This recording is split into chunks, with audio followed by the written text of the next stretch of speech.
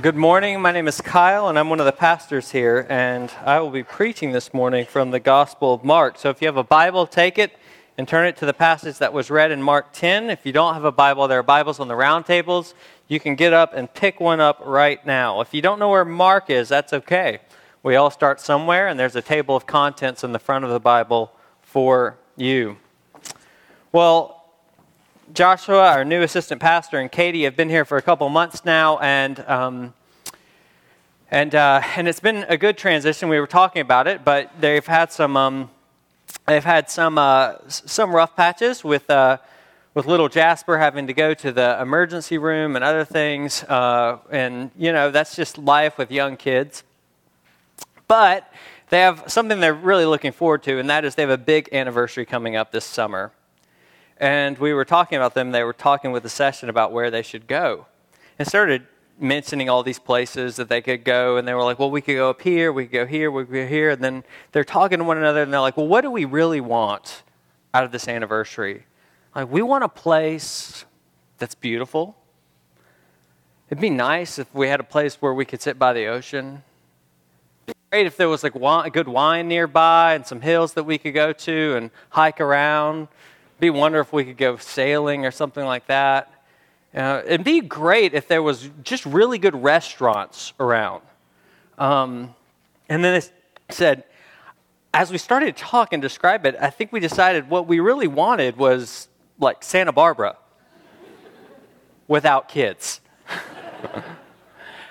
Well, today we're talking about children, Jesus and children. So let me pray for us.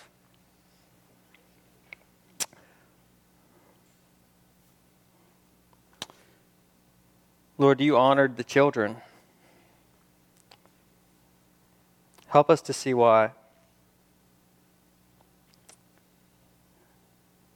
Open my mouth that I might declare wonderful things from your word, and that our hearts might all rejoice.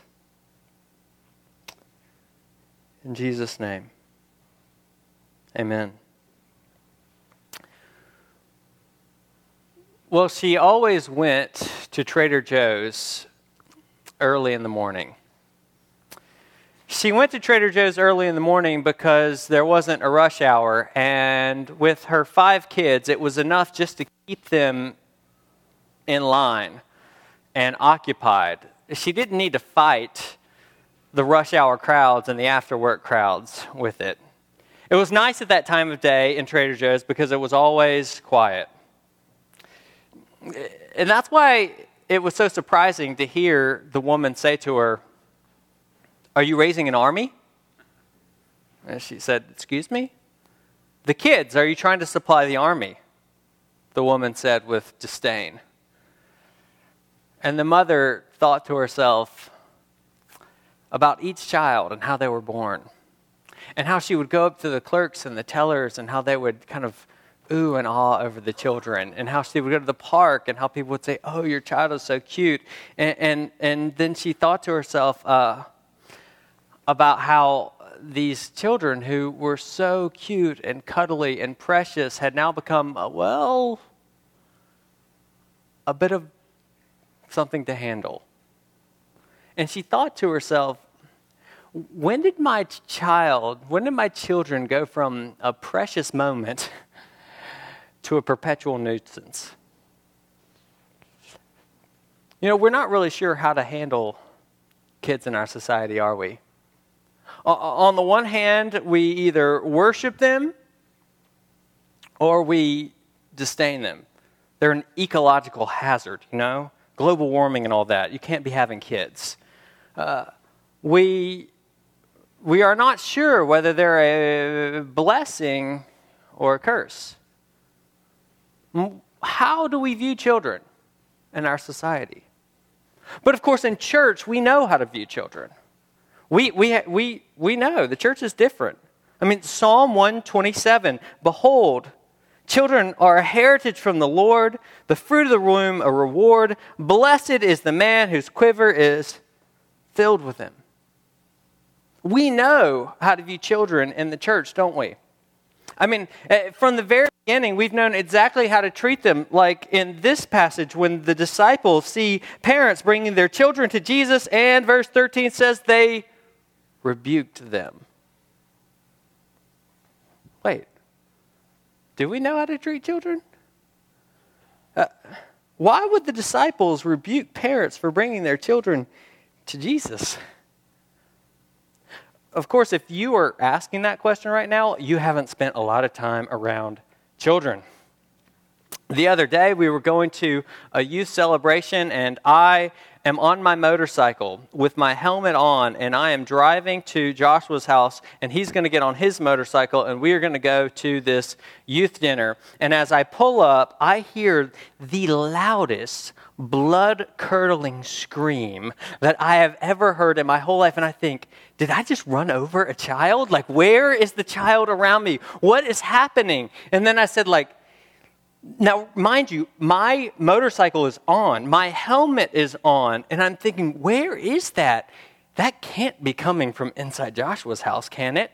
And all of a sudden, somehow, miracle of all miracles, when the door cracked open, this sound got louder. And I thought, oh no, it is. And at that moment, I had two thoughts.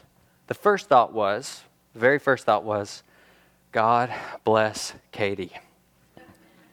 And the second thought was, I'm glad kids aren't invited to this dinner. I mean, we love children. They're a blessing from the Lord as long as they could stay home, right? I mean, as a parent and a preacher, I got to admit, I can understand why these disciples rebuke the parents. I mean, children are disruptive. When I see new parents come into our sanctuary and they come to church and they're visiting the first time and they have their kids with them and they want to know, where can they drop off their kids and where's the program? And then they find out that we encourage parents to keep their kids in the service, and I see their faces get really crestfallen. And at that time, I do everything in my power to kind of hold it together and smile and say, it's going to be great. We'll help you out. It'll be fine. And then as soon as they walk away, I go into my office and I cry. Because I realize that this is not going to be easy for any of us, right? I mean, kids are disruptive. They are distracting. When Neve was a little baby, Pam brought her into the service, and Neve had a diaper blowout. And Pam looks down at her dress, and then she looks up at the time, and she thinks, well, we're in it now. And it's a good thing that yellow mustard is in right now, right? Moms, you were so thankful for that yellow mustard is in. And then Neve got older, and she took on liturgical dance. Some of you have noticed this. And it was very beautiful and precious, and we all loved the liturgical dance. I mean, Pam and I were great with it. We thought, that's sweet. This is the way she praises Jesus. She can't really speak yet, but she can dance. Until she developed this move. I don't know if it was during a doxology or whenever the Trinity was sung, but she would go up to the stage and lean onto the stage and then hike up her leg. At which point we were petrified as parents, right? But you were petrified later on in life when she started watching the Frozen movies. And part of her liturgical dance repertoire was to freeze you. Now, you weren't petrified because she was freezing you. You were petrified because she froze you with your hand raised, which is like a Presbyterian's worst nightmare.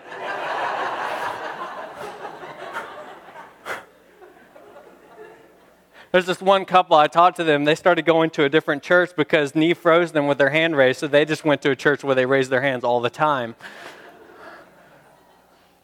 And when we talk about the sweet cooing of children in church, parents, how many of you remember your children cooing sweetly? Yeah, me neither. Mine skipped that stage. It goes from nothing to wailing. And so for a lot of us, if we were to ask, what is your ideal worship service? You might say, well, It's a service that is liturgical, that has a thoughtful structure, where there's the reading of Scripture, where we are connected with the history of the church. It's a service where the preaching is fantastic. It's a service where we have communion every week. It's a service where the music is really rich and beautiful. And, well, it's kind of like CPC without the kids, right? I mean, because parents, let's be honest, coming to worship and having your children, it's distracting, it's disruptive, and so I can understand the disciples. And besides, children are young. I mean, aren't they too young to understand the teaching of Jesus? I mean, Jesus dealt with some pretty grown-up topics like marriage and divorce, like lust and sex, like hell and heaven. And following Jesus, I mean, it's a serious thing. Like, it's an important decision. Like, the most important decision you will ever make. More important than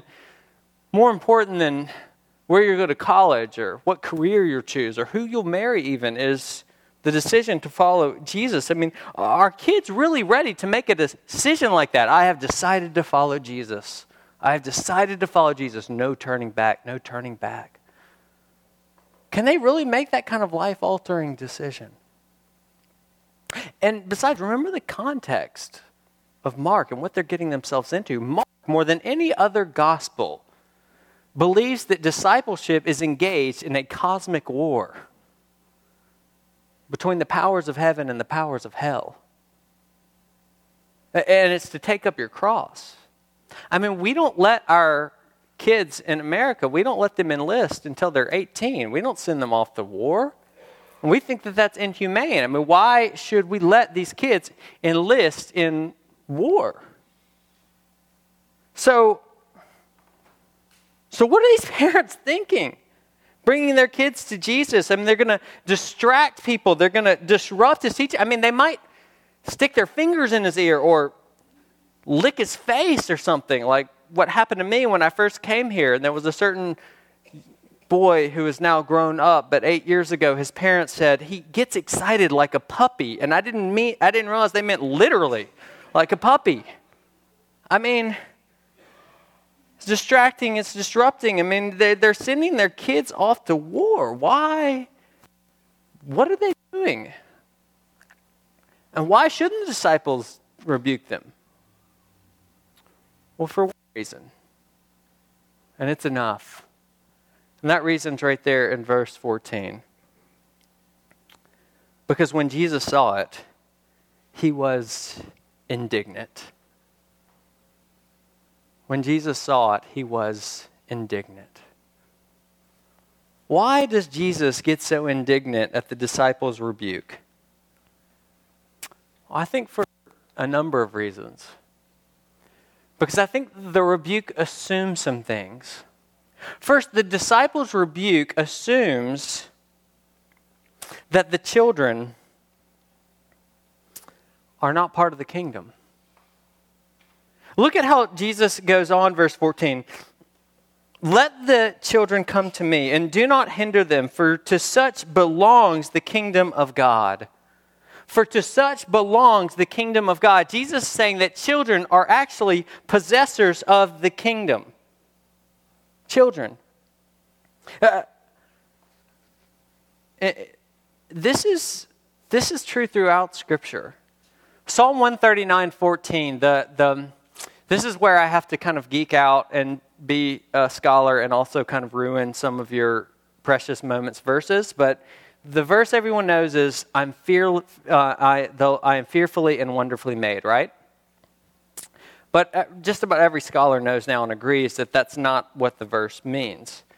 The verse means I'm awesomely set apart. Like set apart, like the people of God are set apart. And what David is saying there is that I have been awesomely set apart as a member of God's people and in relationship with him from the womb. See, children are possessors of the kingdom. Or think about John the Baptist. When John the Baptist sees Jesus in the womb, he recognized Jesus and confesses him as Lord by leaping. And it was because of the Holy Spirit's work in him. no one can confess Jesus is Lord except by the Holy Spirit, Paul writes. And the Holy Spirit, we are told in Luke, is at work in John the Baptist so that he recognizes Jesus as Lord. Which is why in Ephesians 6, Paul will say, children, obey your parents in the Lord. Because he assumes something about children, that they are in the Lord. Because Jesus is theirs and theirs is Jesus. And they are possessors of the kingdom. So Jesus says, let the little children come to me and do not hinder them. And the disciples, their rebuke, it assumes that the kingdom doesn't belong to children. It also assumes something else. It assumes something about Jesus' saving work. It assumes that Jesus' saving work is for some people and not all people. You know, sometimes people will talk about, and churches will talk about, an age of accountability or an age of responsibility. It's that age at which one becomes responsible enough to respond to Jesus and make a decision to follow him. And before then, it's like things don't really count as far as sin goes. And after then, it's like it does count, but you can respond. I think there are two things that are really clear throughout the Bible. The first is that we are born into a state of sin and misery ever since the fall. In sin did my mother conceive me, David says.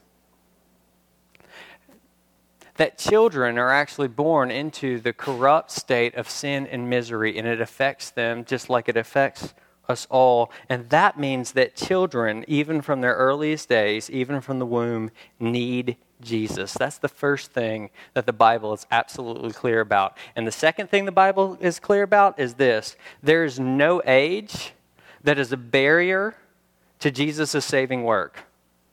Jesus' saving work extends beyond 14-year-olds and 12-year-olds and 10-year-olds and 6-year-olds and 5-year-olds and 2-year-olds. And Jesus' saving work even extends and reaches into the womb. Because Jesus, he came to save not just some people, but all people. Not just Westerners, but Easterners. Not just old people, but young people. Not just developed minds, but underdeveloped minds. Not just the inarticulate, not just the articulate, but the inarticulate, just as much. You say, well, wait a second, Kyle, hold on. But kids, they're not really old enough to make a response. They're not old enough to give Jesus their faith. They're not old enough to understand that they don't comprehend. They're not smart enough yet. They're ignorant of these things, and it's like they can't do anything. Exactly. That's the whole point. It's all about grace, which is given without regard to worth, without regard to qualification. And that's the whole point of why Jesus is so upset, because finally, what this assumes is it assumes that the disciples have something that qualifies them that the children don't have. We can come to Jesus, but they can't, because adults, we bring something to the table. We have something that they don't have. But guess what, disciples? If that's what you think, then you don't understand grace, which is God's love given to the unlovely, which is God's worth given to the unworthy, which is God's love given without regard to worth. Look at verse 15. Jesus says, "Truly I say to you, whoever does not receive the kingdom of God like a child shall not enter it." In other words, what Jesus is saying is, if you want to receive the kingdom, the only way to receive it is like a child receives it. In other words, this assumes that not only are children possessors of the kingdom, because they do receive the kingdom, but they're also not the exception, but the model for how to receive the kingdom. They're actually the ones who lead us in receiving the kingdom. They're the only ones who can show us how to receive the kingdom. And so if we want to receive the kingdom, we have to receive it as a child. And how do children receive the kingdom? How do children receive anything? I mean, they're weak, aren't they? And children can't tie their shoes. I figured that out the other day. Daddy, tie my shoes. Daddy, tie my shoes. I'm like, Neve, tie your shoes. Oh, wait, she can't. I have to tie them for her. Children are weak, and they know it, and they'll ask. Children, they're also poor. One time we were talking about going on a trip, and we said something to Neve about, well, we'll go, but we have to see if we have enough money. And the next thing I know, she's like 2.5, right? My daughter, and she brings out her piggy bank. And she says, well, we can use this money, right? And so we took open the piggy bank, we started counting. I'm like, there's a 10 in here. Where'd you get a 10? And she goes, oh, I found it. Oh, where'd you find it? Oh, on that table that's beside your bed. Oh. My daughter was pretty rich at that point, but still, $10 is not going to get you into Disneyland. Sorry. It doesn't work. I mean, children are poor and they know it, and they have no problem, therefore, begging. See, at some point, we become too proud to beg. But kids don't. Mommy, can I have some ice cream? Can I have some ice cream? Can I have some ice cream? Daddy, can I have ice cream? And they'll just keep going. They're powerless and they know it. They're poor and they know it. And children, they're interesting. They actually think that what they do is valuable. Like, just because. I mean, children will draw a picture and they'll bring you the picture and they expect that you're going to hang it right next to the Rembrandt. Maybe even cover the Rembrandt. And they don't think that you're going to do that because their picture is so much better than the Rembrandt's. They think you're going to do it just because.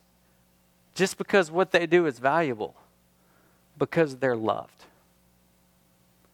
Because they're loved not for anything they do, anything they are, they're just loved. And what they do is valuable because they're loved. They're not loved because what they do is valuable. Do you see the difference? And kids, they understand that. And that's why kids are audacious. Have you ever noticed that? Kids will march into anywhere and anything like they own it. So, Professor Robert Kelly was in the middle of a CNN interview. Maybe some of you saw this. And he's sitting in his office in the middle of a CNN interview, and he's talking about this really important diplomatic situation with North Korea. And he's all buttoned up and serious, and he's got his nice books behind him, and he's talking to the BBC, or maybe it's BBC, but he's talking to these British interviewers, and all of a sudden, you see the door crack in the back. And then you see this toddler come like running in, right? And that's the best part is after the toddler comes running in, then you see, and the interviewer on the other side of the newscast is like, looks like your child just came into the room, you know? And the guy's going, right? And then after that, you see this little baby in a walker come in, right? And then you see mom like stealthily going like Navy SEAL, like crawling on the ground to pull the kids out, and then like reaching and grabbing the door. And you know, the guy is all embarrassed. He's like, oh, I'm so sorry, and he's like embarrassed and all this. But you know, it wasn't embarrassed. The kids, they're totally fine. They just barge right in because they just think. They're not thinking about what they've done to qualify them to get on national TV or world TV. They're not thinking about what they could do to blow up their reputation. They're just there.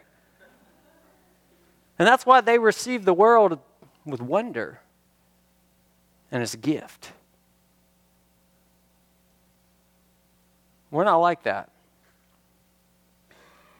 You know, when we go to ask something from God, we hesitate.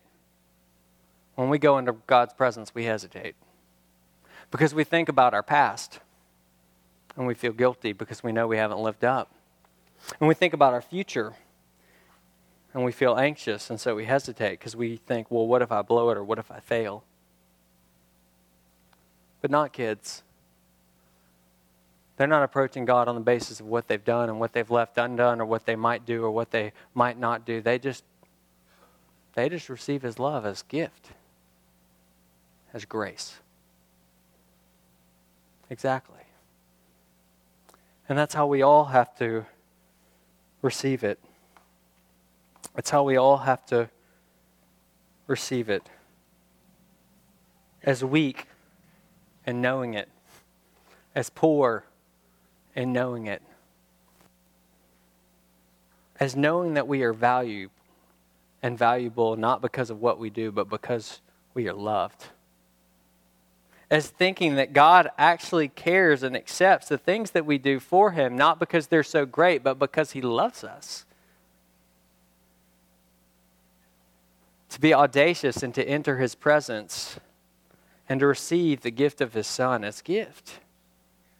And His love and acceptance as gift. And to live in wonder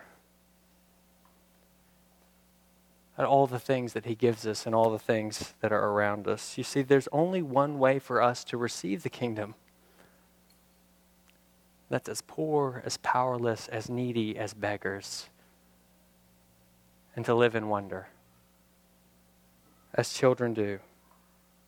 And the devastating reality is that if we don't think that kids belong in the kingdom, then somehow we don't understand grace in a fundamental way.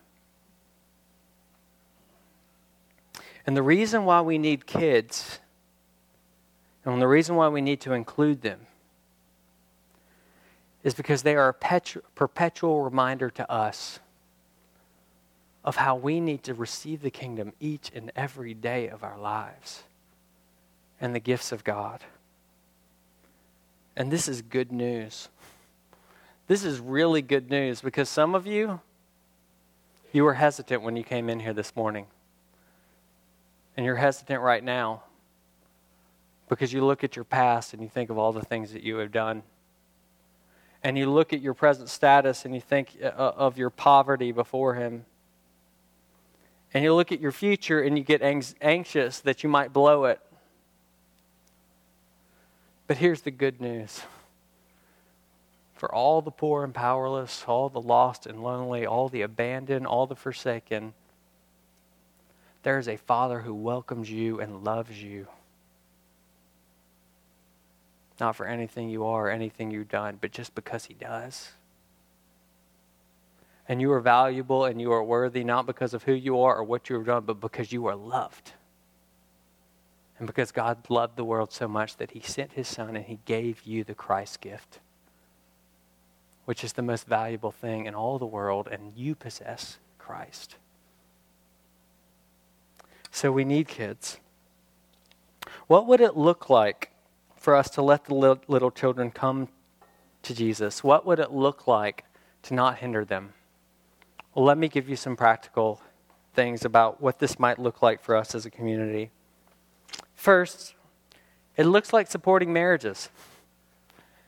It's no accident that Jesus starts talking about children coming to Him, and this episode comes right after Jesus' teaching on marriage and divorce. The legacies of divorce and its effects on children are strong and deep, and they are documented. And if you come from a divorced home, you know that. I want you to know a couple things. I want you to know that God's grace is bigger. And I want you to know that I know people who have come from divorced and wrecked households, and the Lord has grace, and His grace has met them there. And they know it, and I can connect you with those people if you were wondering. But I also know this, it isn't easy. It's hard. I was talking to one girl this week who said for 8 years, she struggled to hear the voice of God and His love over the yelling and arguments of her parents. We need to support marriages because marriages are one way, healthy marriages are one way that we facilitate our children coming to Jesus. We also need to continue to welcome children into our service of worship. Listen, we believe that Jesus' presence, while it is everywhere, is most palpably experienced in the gathered people of worship. We are His temple. And therefore, when we gather together, there is no place in all of the world where Jesus' presence is more palpable, but through the preaching of the word and the administration of the sacraments. And therefore, we need our children here with us. You say, but they don't understand. They can't cognitively get it. I sat with a young mother this week with her little baby in the NICU and watched her hold her baby in her arms. That baby could not articulate the mother's presence. That baby could not think through the ramifications of the mother's presence. That baby could not even acknowledge in some ways that the mother was there, but you know what? It sensed the mother's presence, and the mother's presence was powerfully effective in that baby's life in that moment, and you could tell it. Jesus is here, and he is present. And his grace and his love is communicated in more than just what we can articulate or what we can understand. And it affects our children. And so we need to continue to welcome them in the service. And so we do. We put up with the crying. In fact, we welcome it. And we let our parents have long leashes. And we also need to help our parents understand how to actually keep their kids in the service, because some of us, that's a new thing. And Pam and I had the great privilege of being in a church where we watched families and saw tactics, like tangible tactics that helped them get their kids through the service, like bring a snack. And give your children the snack when it's time for reading and prayers, because that helps them to pay attention. You don't have to wait till they go off to the children's service for that.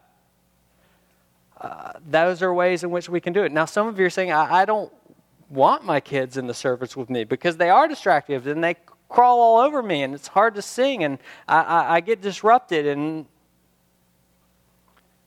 let the little children come to Jesus. For such is the kingdom. We also need to be a church that actively brings our children to the sacraments of baptism and the Lord's Supper. Baptism is a place, in this passage at the end, it says that Jesus puts his hands on the children and he blesses them. He physically touches them and he blesses them. And that's what baptism is. It is a blessing with the presence of Jesus, the eternal presence of Jesus on our children, and we bring our children to baptism that he might bless them with his eternal presence. And we also need to be active in encouraging them to the Lord's Supper and not passive about that. I mean, parents, how many of you said, well, when my child gets old enough, they'll just be potty trained themselves? How many of you say, they'll just learn to read? I don't need to do anything. No, you help them along. And we need to help our children along to come to the Lord's table. And we need to start that at an early age, and as soon as they can articulate faith at an age-appropriate level, and receive the sacraments, we need to have them come. And to take and to partake in Jesus in that way. And you say, well, wait a second, they don't have an adult level of cognition. They can't understand the Trinity and substitutionary atonement and federal headship and all these other concepts. You're right. But look, you don't want to make an adult level of cognition. You do not want to make an adult level of cognition the qualification for coming to the Lord's table.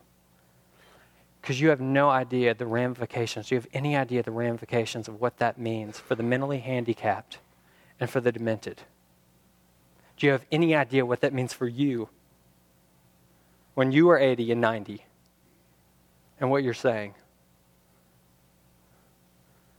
Don't do it. Jesus' grace is for the weak and the powerless and even the inarticulate and even the ignorant. And we need to bring our kids to the table and encourage them to come. So come to this family equipping session. We want to help you train your children and bringing them up to that place. Fourth, we need to be a congregation that lets grace reign and not law in our relationship with our kids. George MacDonald said that he didn't believe in a man's Christianity unless children were found playing at his door. And children play at the door of adults who are long on grace and short on law. Yes, they need structure, and they need support, and they need to know that you are going to be there, and that you are unconditionally there for their protection and their love and their service. They need that. And so I'm not saying there aren't rules, but we need to be long on grace and short on law, and especially on Sundays. I once had a friend who said that he hated Sundays as a kid because Sunday was the day when he knew that he was going to get in trouble and going to get grounded. Because some reason, sin is more serious on Sunday. And so since the service of worship is serious, since it's going to church is serious, and Sunday is the day that's set apart, the parents kind of ratcheted up the rules and ratcheted up the laws, and he was always getting reprimanded on Sunday. And he said, I just used to hate it. And so what he does with his kids is he says, Sunday is the day when if you're grounded, your grounding does not apply. Because that's the day when we want you to rest in grace and learn to rest in grace. And we need to have a long leash with our kids in the service. We need to have a long leash with our kids after the service. We need to let them roam about and play and explore and understand that Jesus is long on grace. Also, we need to be a church that protects our children.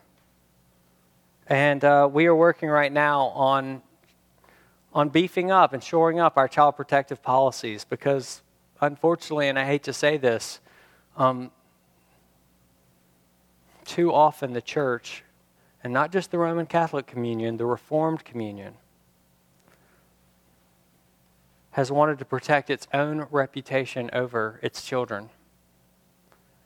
And so we want to have clear, loving, child protective policies because we do not want to hinder them from coming to Jesus. And because Jesus has some strong words for people who do. Has to do with, millstones and drowning and things like that you want to get into. So, finally, we need to be a church that values the contributions of children as heirs of eternal life. It's often said that children are the church's future, and I understand what that phrase is trying to get at, and I appreciate it. But while I appreciate it, I think that it can often miss something, and that is this, that children are the church's present. And that they have been given the gift of the Holy Spirit. And if they've been given the gift of the Holy Spirit, then they've been given a measured responsibility in the community because they have been given the gifts of the Holy Spirit. And we need to cultivate those gifts, use those gifts, and appreciate those gifts. And so let's appreciate the gifts of our children and encourage them in it because they are the church's present. And we need them just as much as they need us. Ravi Zacharias was traveling to Chicago on a train once, and he was sitting behind a father and his son, and he was hearing the boy talk about the trip, and the boy talked about everything incessantly the whole way. He talked about these children in the schoolyard playing and how they were playing and kicking a ball. He talked about the rocks in the small stream that they passed by. The boy talked about the sunlight and its reflection on the water of the stream. And then when they had to stop at one point, a freight train went by, and the boy started to recount all the various things that could be in the freight train. Then they got closer to Chicago and they drove by, and he just started to describe all the boats on Lake Michigan and their sails and their colors, and then he talked about the boats in the dry dock and the waves and how the water it twinkled and blinked at him over and over again. And as they got to the end of the journey, Ravi Zacharias leaned forward. He smiled and he said, how refreshing to enjoy the world through the eyes of a child. And the man smiled and replied, yes, it is. Especially if that's the only way you can see it. The man was blind. We are blind, lame, deaf, dumb, weak, powerless. And the only way for us to receive receive the kingdom and to receive Jesus is as our kids do. And it's wonderful to live in wonder as they do and to receive grace as they do. So let the little children come to Jesus and do not hinder them, for such is the kingdom.